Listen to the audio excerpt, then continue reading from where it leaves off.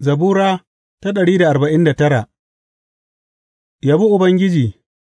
Ku rera sabuwar waƙa ga Ubangiji, yabonsa a cikin taron tsarkaka; bari Isra'ila su yi farin ciki da Mahaliccinsu, bari mutanen Sihiyona su yi murna da Sarkinsu; bari su yabi sunansa tare da rawa suna kuma yin kiɗi gare shi da ganga da garaya.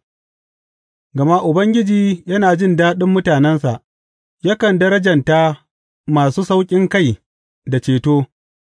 Bari tsarkaka su yi farin ciki a wannan bangirma, su kuma rera don farin ciki a kan gadajensu; bari yabon Allah yă kasance a bakunansu, takobi mai kaifi kuma a hannuwansu, don su ɗau fansa a kan al'ummai da kuma hukunci a kan mutane, don su ɗaura sarakuna da sarƙoƙi, manyan garinsu da sarƙoƙin ƙarfe, don su yi hukuncin da aka rubuta a kansu.